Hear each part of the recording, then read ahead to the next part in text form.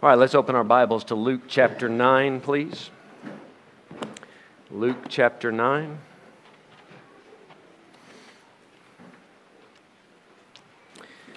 And this morning we're going to go through a very familiar story. Often we just refer to this as the feeding of the 5,000, rightfully so. But the title of my sermon is rather, Grab a Basket. Grab a basket. Luke chapter 9, and let's begin reading together in verse 10. The Bible says, "And the apostles, when they were returned, told him all that they had done. And he took them and went aside privately into a desert place belonging to the city called Bethsaida. And the people, when they knew it, followed him. And he received them and spake unto them of the kingdom of God, and healed them that had need of healing. And when the day began to wear away, then came the 12, and said unto him, Send the multitude away, that they may go into the towns and country round about, and lodge, and get victuals. For we are here in a desert place. But he said unto them, Give ye them to eat. And they said, We have no more but 5 loaves and 2 fishes, except we should go and buy meat for all this people. For they were about 5,000 men. And he said to his disciples, Make them sit down by 50s in a company. And they did so, and made them all sit down. Then he took the 5 loaves and the 2 fishes, and looking up to heaven, he blessed them, and brake, and gave to the disciples to set before the multitude. And they did eat, and were all filled. And there was taken up of fragments that remained to them 12 baskets." So before we talk about grabbing your basket, I'd like to begin with a word of prayer. If you would bow your heads with me, and let's pray. In the name of the Lord Jesus Christ, and we ask that you please bring this story fresh to our minds and hearts. We've heard it before, we know about it. Might you speak to us in perhaps a new and a different way.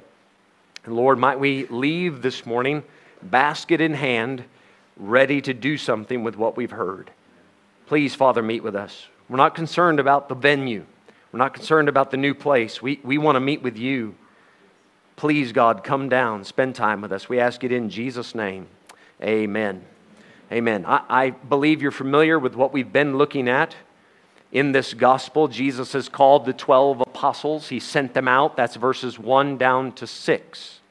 Because they were going town to town, city to city, preaching everywhere. They were stirring up the interest of the people. The people were beginning to talk. Who is this Jesus guy? And that is what led to verses 7 down to 9. Herod then hears about it. He is also interested. What's all the gossip about? But eventually, the apostles, they have been prepared by Jesus, called and sent out by Jesus. They've been preaching for several months at this point, and now they've come back. And in verse number 10, they came and they returned and they told him all that they had done. Wouldn't you like to hear those stories? Wouldn't that have been some stories? One of my favorite parts of the ministry is after we go out soul winning, whatever day of the week it might be, we go out for an hour or two. When we reconvene, and we get to share the stories with each other. Who did you get to talk to? How did the conversation go? Those stories are just outstanding. And now they're sitting down telling Jesus about the miracles that they got to do, the preaching that they got to do, and the lives that had been changed. This is what Jesus desired. When he called them, he said, Follow me. I'll make you a fisher of men. It has been realized. They are now fishing for men, but what they have also discovered is the work is so big. There is so much to do. The Father's harvest is so vast, but the laborers are so few. Now, these men have been working morning, noon, and night, and as they tell Jesus about their time and how they've been using it, Jesus realizes these guys are worn out. They are tired. They did not even have time to stop and take a meal. So when you read Matthew, Mark, Luke, and John, you get the full story here, which, by the way, this is the only miracle of Jesus that's mentioned in all 4 Gospels. Aside from the resurrection, this is the only miracle. There's something special about what Jesus did with this feeding of the 5,000. So Jesus now says, guys, you're worn out. In the Gospel of Mark, he says, you didn't even have time for leisure. I think you guys say leisure. When I first heard that word, I thought you were writing in an accountant's ledger. It's like, you need a ledger? Why do you need a ledger? But you need leisure. You need to take a break. So Jesus in verse 10, 11, 12, he has called the disciples aside, the 12, and said, let's go take a break. Let's go out to the desert. Why? Because there's no people there. Just we'll be able to have a small meal together, small intimate meal, and you guys can get a break. But the ministry followed them. When the people heard that Jesus was heading out to the desert with his disciples, they actually ran to the spot before Jesus could get there, and the ministry was waiting for them. If you would, hold your place here, get John chapter 6.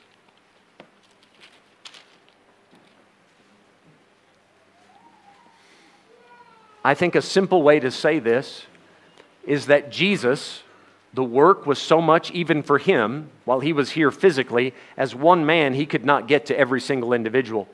He called out some help. You know what he did with these people? Listen to this, please. This is the statement I want to get stuck in your mind. He wanted to get other people involved. He wanted to get other people involved. That is still true to this day. The Father's harvest is still vast. The laborers are still too few. We need to get people involved. And I want to show you to what extent Jesus got these men involved. John 6, same story, verse 5. When Jesus then lifted up his eyes and saw a great company come unto him, he saith unto Philip, whence shall we buy bread that these may eat? Jesus is getting his apostles involved. Hey, what's your plan to feed the multitude? You think Philip was expecting that question? You know what my answer would be? Why are you asking me? You're the master. Surely you don't need me to give you a good idea. I'm sure you have a plan, Jesus.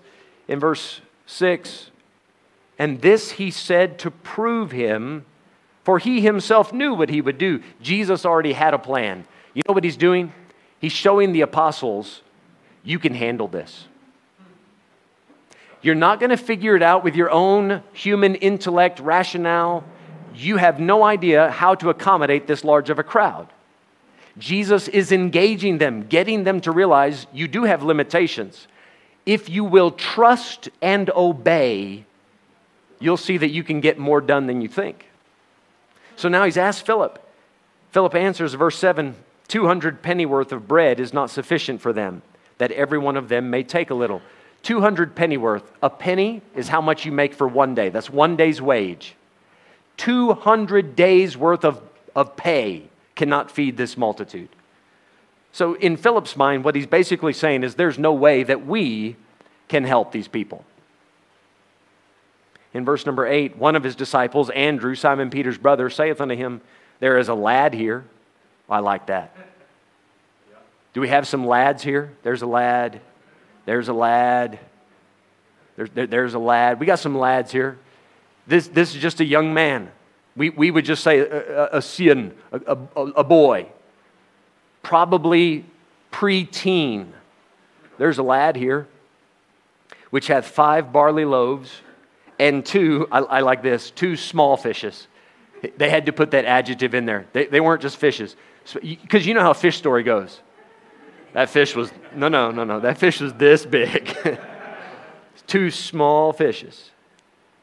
But then Andrew says, but what are they among so many? Jesus, what we have to offer could not possibly be of any use. So verse number 10, Jesus said, make the men sit down. There was much grass in the place, so the men sat down, number about 5,000. Notice it's the men that sat down. The men came with families. So you're dealing with plus minus 10,000 people, right? We don't know how many wives and children precisely were there, but we're focusing on the head of the home, sitting his family down. And the disciples organized the people into ranks of 50 and 100. You read that in other Gospels.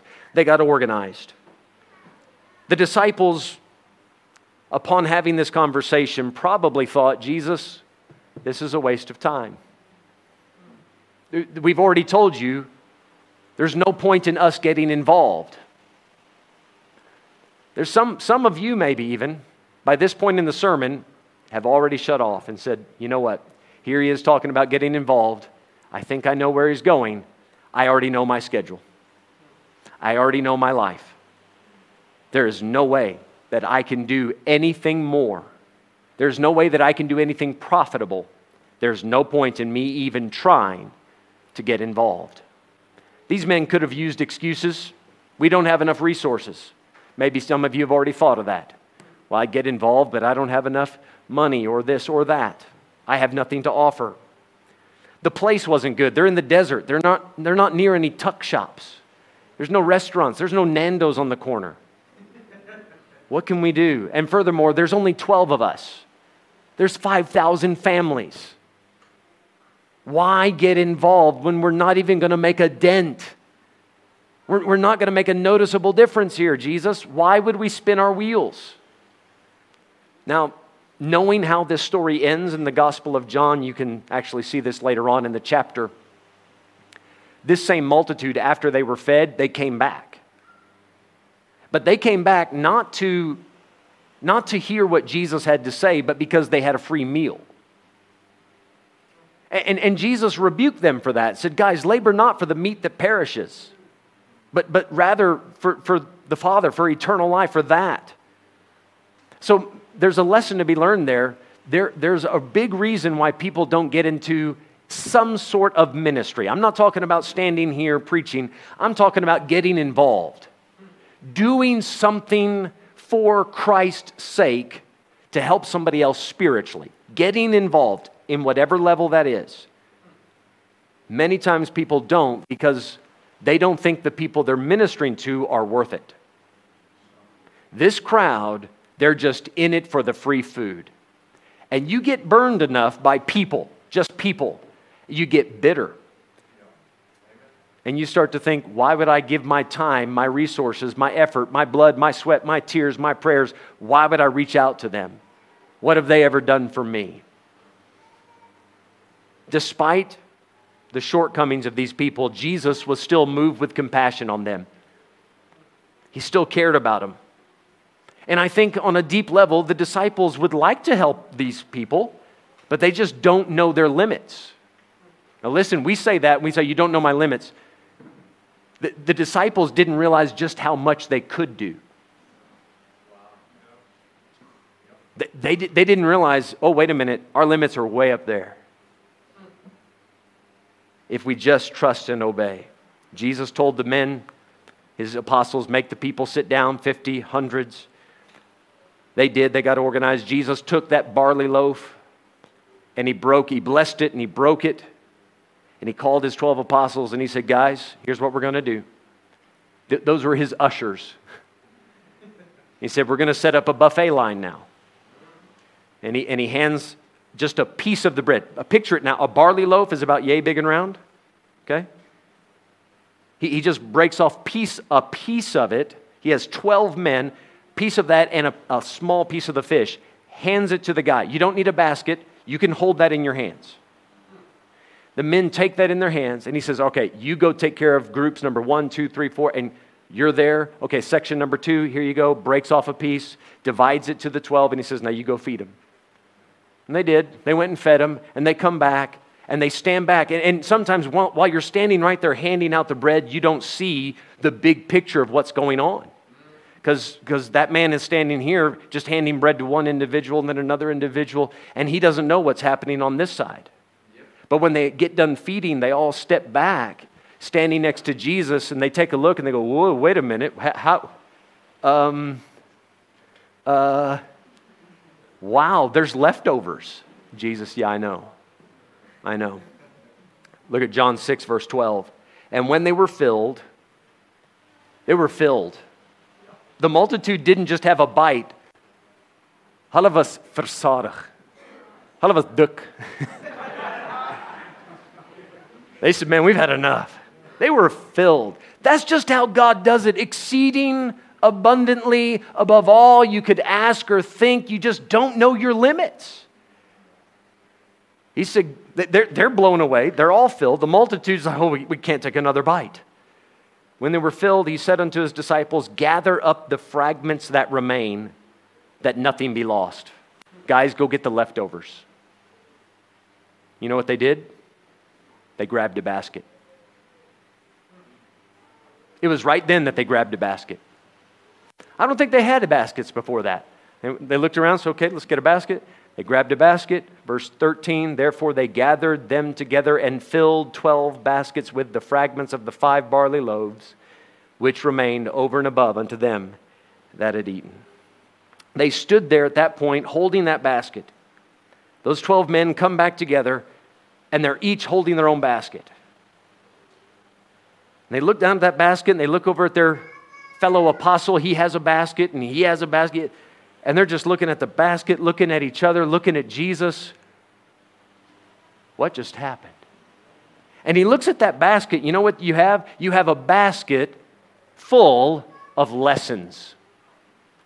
You have a basket full of blessings. You have a basket full of memories.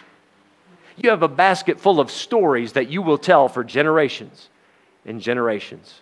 So what we want to do, I want to preach to you about a few things. When they look down in that basket, what did they learn? If you'll grab a basket, you might learn these same things as well. First of all, they look down in that basket. If I'm one of them, I would have learned this. I'd like to think I would have learned it. I look down in that basket and I would think, God will give more through me than He will to me. God will give more through me than He will to me. Because what Jesus gave to each man was just enough to hold in their hands. But what they fed the people, so much went through them every time they would stand back. They had the buffet line. They'd break a piece off, hand it to the man, break a little fish, hand it to the man. The man would then sit down with his family, feed his family. And when the next man would step up, the apostle would break the next piece of bread, but the bread just never disappeared. The fish just never disappeared. And the more that he gave, the more bread that he kept getting. The more fish he gave, the more fish there was. What Jesus gave to each man was just a little bit. And if God's going to give you something and it's going to just stay with you, don't expect much. But if you will be a bucket with a hole in it, if God knows that what He gives you will go through you to be a blessing and a help to somebody else, you'll find that God gives more through you than He does to you. Jesus said it. Remember the words of the Lord Jesus, the Bible says, how He said it is more blessed to give than to receive. Wouldn't that be a blessing to stand there watching? I don't know how the bread keeps growing. I don't know how God keeps providing. All I know is if I were to stop giving, God would stop increasing it. There'd be no more need to keep giving anything to you because you're not going to give it out to anyone else. The Bible tells us that we are to be ready to distribute, willing to communicate. Ready. That doesn't mean you have to necessarily go and give away all your possessions, but ready. Lord, if there's some way I can be a blessing to somebody else, I'm ready to do that. And lest you think I'm talking only about money, I'm not. Although I will say this does work with money. If you will stop focusing on the money and just focus on being a help and a blessing to somebody else, God will give more through you than to you. This works with money. I have seen it so much, I literally have lost count. I used to write it down. I've lost count of how many times it's happened. The most recent time, there was a missionary that fell into some really tough times, a guy that I know but not that well. The Lord put it on my heart to send him $1,000, which I really didn't have, but Lord, you said to do it. You know what happened a week later? I got a call from another friend who had no idea what I did. Said, Brother Mike, I want to give you $5,000. You know what I found? You just can't outgive God. And if you'll be a bucket with a hole in it, He'll just keep giving and giving and giving because He knows it's not going to stay with you. It's just going to be a help and a blessing to someone else. I've prayed this for years. Perhaps I can pass this advice on to you. When I open my Bible to read, here's my prayer. Lord, guide me. Please show me something from the Scripture today. I want to be a help to somebody else with what you show me. So teach me something that will help someone else. Now, you know what happens? As that knowledge, that wisdom is passing through me on its way to you, I get helped. You see, I'm getting helped, I'm getting blessed as it's going through. So be that channel only. Be that conduit through which God can work. I'll tell you another thing. If you'll grab a basket, stand there one day, look down, you'll learn this. Those men were standing in that circle looking at each other. One guy looks at his basket, next guy looks at his, and on and on. I would have realized I don't have to do all the work. You know, that can be discouraging if you look around at what needs to be done and then you think, no one is here to help me. Then it's hard to get motivated because I know once I start this project, it will never get done. I'm just going to run myself to death. What a blessing it was yesterday. So many of you pitched up and helped. This place was a construction site, and you turned it into a meeting place. There's still work to be done, obviously, but what a blessing for people to pitch in, and pitch up and pitch in. These guys looked around and said, I don't have to feed all 5,000. I did the math, 12, right? 5,000 families divided amongst 12 apostles. Each apostle needs to reach 416 men. That's a day's work, but that's doable. If you tell me hand 416 tracts out, that's a lot easier than 5,000. I can get that done. One thing you have to do is get organized. You have to get organized. I can't do this alone, and I can't be sloppy. I've got to do it on purpose. I've got to make a plan. I've got to break this down into manageable chunks. If I just look at the multitude, that's too much. But if I look at just 50, let me not think about 5,000. Let me just feed this 50. And once I'm done with this 50, I can move to the next 50. Break it down into a manageable chunk. Perhaps you cannot reach all of Pach or Ikacheng or Promosa. Perhaps you can reach your neighbor. Perhaps you can invite the person sitting next to you in class or at work, invite them to church. Perhaps you can just reach that one rather than worrying about 100 people. But you don't have to do it all yourself. You know, in the book of Numbers, we read where Moses got burdened. Every day, all he did was answer Bible questions. Every day. People came to him and there was a long queue and they wanted advice. What about this? What about that? And it got to be so much that he began to complain and said, Lord, this is more than I can bear. You know what God did? He said, get 70 men, bring them before, and I will transfer some of the spirit that's on you. I'll transfer it to them, and they will help you carry this load. You know how many men he said to get? 70. Just come back to Luke. Look at chapter 10.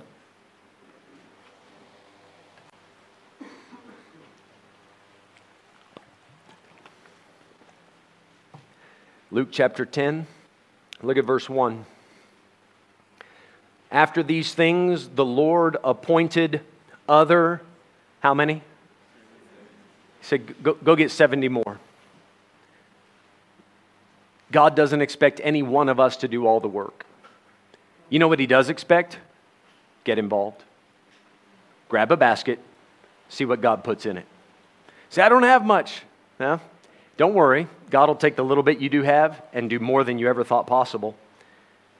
Moses, he got some help. He got some men to get him through that wilderness journey. God will put some fellow laborers around you. But first you have to start laboring.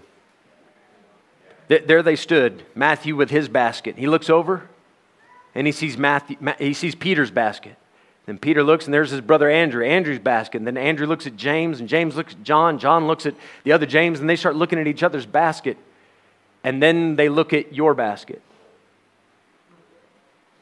They're looking at each other's baskets, and they all have a basket. How do you think it would have felt if one man comes back with a basket and the others don't have a basket? How do you think it would feel if 11 of them had a basket and one guy came back and said, not me? I didn't grab a basket. Which would mean he didn't feed anyone. You know, one day we're all going to gather around. We're all going to gather around at the judgment seat of Christ, and you'll come with your basket. And if you haven't gotten involved and there's nothing in the basket, then what a day that'll be. You want to be able to look down one day and say, I did my part in helping the multitude. You know, another thing that they would have learned, they look in that basket and all they see is fragments. You remember reading that? Fragments? Luke chapter 9. Verse number 17. They were all filled. There was taken up of fragments that remain. I found this interesting. The word fragments only shows up 7 times in the Bible. The word fragment, singular, nowhere in the Bible. Only fragments, plural, 7 times. If you know your Bible, the number 7 is a special number. Do you know the only time that it's ever used is in this story? I think God's trying to get a special lesson across with that. They look down in that basket and every piece of bread is broken. Every piece of fish, broken. You know what the word fragment means? It means broken off pieces. Everything they're looking at is broken. So here's the lesson.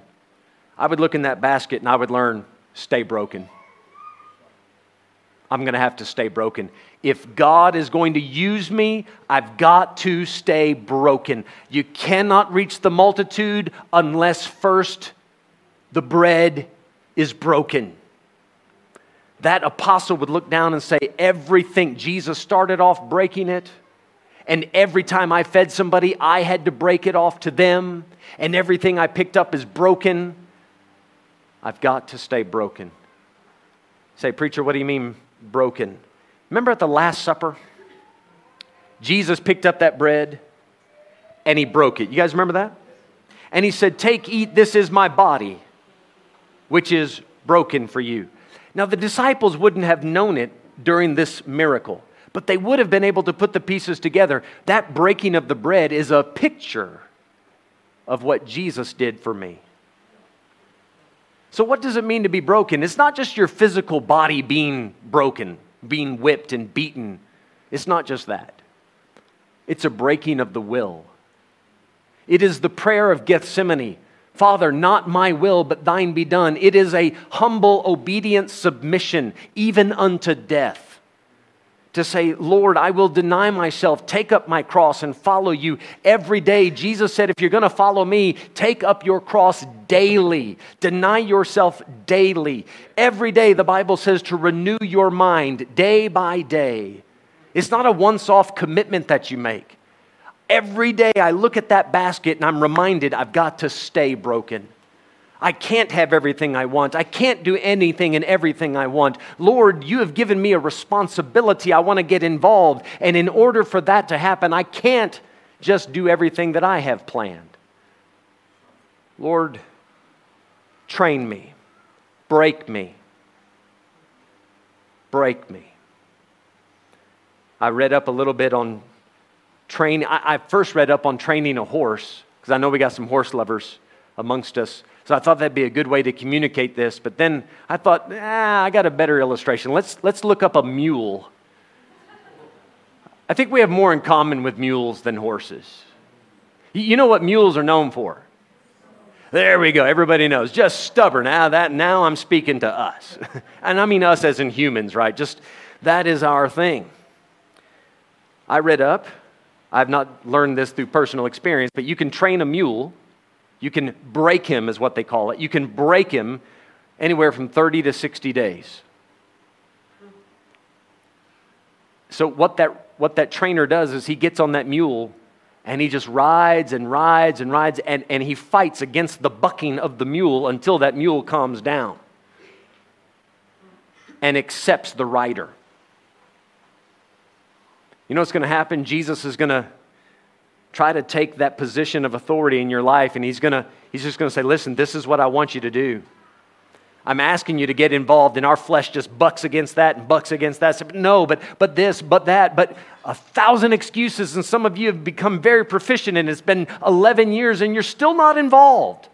Flesh still bucking against it, bucking against it. Jesus says, I'm here for the long haul, buddy.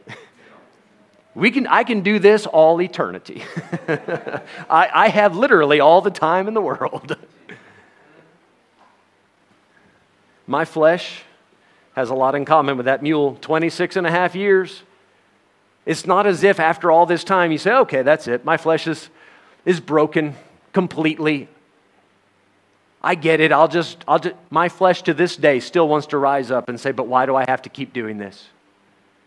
Why are they worth it? Why should you keep trying? Why this? Why that? And every day you just got to stay broken. I look in that basket, there's something else I think we can learn.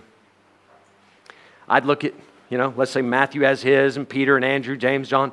I'd look around that circle, and I would look at my basket, and I would say, none of us have all the loaves and fishes.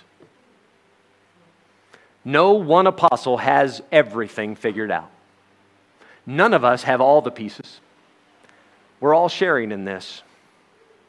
None of us start with all the loaves. None of us end with all the loaves. You say, but that little boy, that little lad, he had all the loaves, he had all the fishes. Oh, no, he didn't. He didn't have 12 baskets full, did he? He didn't have everything that Jesus wanted to offer that day. He started off with a little. He surrendered it to the Lord. Yes, it multiplied, but he didn't start off with all of it. Because people sometimes get discouraged and say, I don't know everything there is to know about the Lord. I don't know everything there is to know about the Bible. That's fine. You'll learn as you go.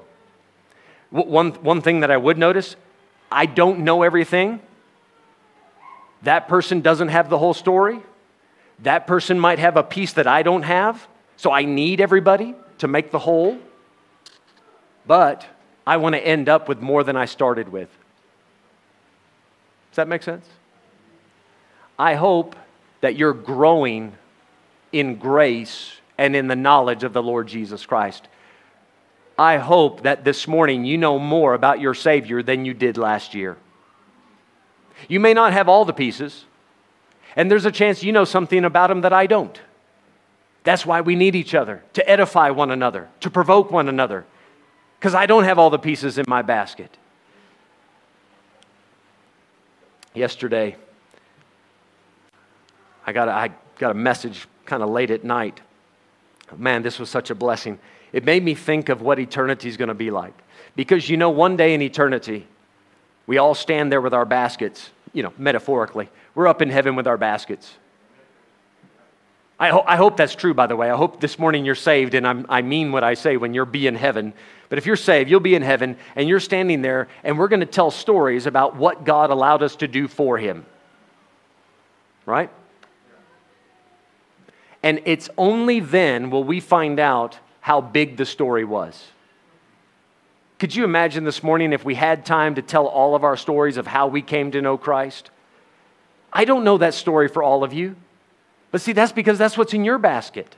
That's your personal experience with Christ. I don't have all those pieces yet. One day in eternity, we will have all those pieces. But yesterday, I got a message. Somebody, while we were busy at the church here cleaning and fixing stuff up, another group went out witnessing. I got this message that while they were out witnessing, they handed out a tract, and that, I believe it was a young lady, if I remember correctly, that young lady said, I can't believe this. This is tremendous. Now I know there's a God. So our members said, what do you mean now you know? And that person said, I prayed last night and said, God, if you're real, show me which church to go to. Please just make that clear to me. Bring it to me. And the next day, somebody handed them a gospel tract, and there's a church to go to. That person said, now I know. Unequivocally. See, in that person, that's in their basket. That's an experience. That's a memory. That person got involved, and now for the rest of their days, they can tell that story. And I love it that that lady can share something from her basket, and now it gets to be a blessing in my basket as well. Because now I've heard about something else God can do. None of us have all the pieces, but one day we'll hear about them all. And then lastly, I want to say this. You look in the basket, and I would learn that God will supply all of my needs according to His riches in glory by Christ Jesus. God will supply all of my needs. No matter how much these men gave out, there was always enough of what the people needed. Think about that. No matter how much they gave, there was always enough. The Bible says in Proverbs, there is that scattereth and yet increaseth. So think this through with me. If I give the gospel, right? If I give my bookmark, watch this transaction. I give my bookmark. Do I have a bookmark? No. I no longer have a bookmark, but the one I gave it to has a bookmark, right? Now watch this. I can give this man the gospel. I can tell him about the death, the burial, the resurrection of Christ. Am I still a partaker of the death, burial, and resurrection of Christ? Do I still have the gospel in my heart? Sure. I didn't lose anything. It only grows my surety, my assurance of the power of the gospel. So the more I give it, the more it grows within me. No matter how much I give the gospel out, I never run out of gospel. Does that make sense? No matter how much they gave out the bread, there was always enough bread. If they needed fish, whatever the need is, God never lets a soul winner starve. If that person will get involved, you will see that God will continually provide so that you can bear fruit for Him. I give the gospel out, yet I still have it. Listen to this one. Several of you need to hear this one. I give my time. I give my time. But I haven't lost it. Right? You say, but if you were here for 3 hours, then that's 3 hours done, dusted. They're gone. You'll never get them back. Wait a minute. Didn't Paul say redeem the time? Because the days are evil. Didn't he say that? Redeem the time. You know what it means to redeem? Buy it back. Salvage it. I'm not wasting my time.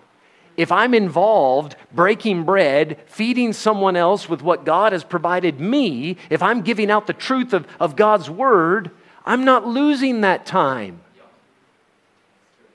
I'm saving that time. I'm holding on to it. I have salvaged that time. There are a lot of things I've done in my life that were a waste of time. And when I get to eternity, I will have regretted that I wasted time on that. But I will never, for as long as there is and is, whatever eternity is, as long as there is eternity, I will never regret spending time doing something for Christ. So if I give my time, I haven't lost it, I've saved it. If I give my life for the cause of Christ, and I don't mean just physically, just offering myself, Lord, here I am, a living sacrifice, I'm involved, tell me what to do. I haven't lost my life. Jesus said, if you lose your life, you'll save it. You see this concept. I'm looking in the basket thinking all I've done all day is give. But I still have. I give my life. I'm a servant for others for Christ's sake. I haven't lost my life. I've actually saved it. I've made it a life worth living. I look at that basket and I think this is a life worth living. What I want to encourage you today, despite your challenges, despite the excuses that your flesh might bring to your mind, get involved. Get involved. Grab a basket and see what God does with that basket. Let's all stand if you would, please. Heads bowed and eyes closed. The pianist can play something softly. And unlike our other church services, I'm not going to invite you to come forward. If you would like to pray, obviously your heads are bowed, your eyes are closed. You can pray right where you're at. If you feel the need to kneel down, you can do so right there at your chair and just use that as a prayer bench.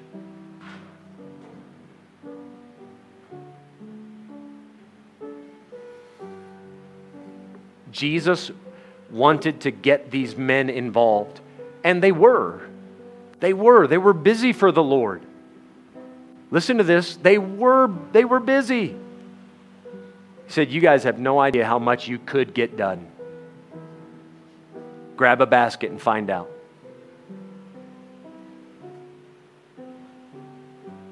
Before you leave this morning, perhaps you can pray and ask God to hand you a basket. How about you just tell your flesh right now, no. No more excuses. The answer is no. Flesh, you can't have what you want. I'm going to give it to Christ. whatever I have, whatever can be used, however small it may seem in my mind, I'm going to get involved.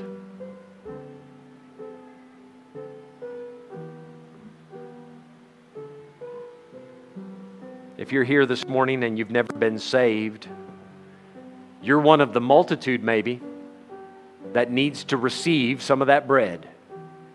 You heard this morning that Jesus is that bread that was broken. He died in your place, and He wants to offer you eternal life. If you've never been saved, right after the service, you find me, I'll take you aside privately. I'd love to. What an honor to explain to you how to know for sure that you're born again. Father, this morning we want to thank you. Thank you that we get to meet, talk about these things, and be reminded of what a big job there is to do. Multitudes, hungry, not just physically, spiritually. As we depart, God, please don't let anybody forget their basket. Use us, Lord. We're here to be used. Father, what has been said today, please don't let it slip quickly from the hearts and minds of these people. Let them do something with it, please. In Jesus' name, amen. Amen.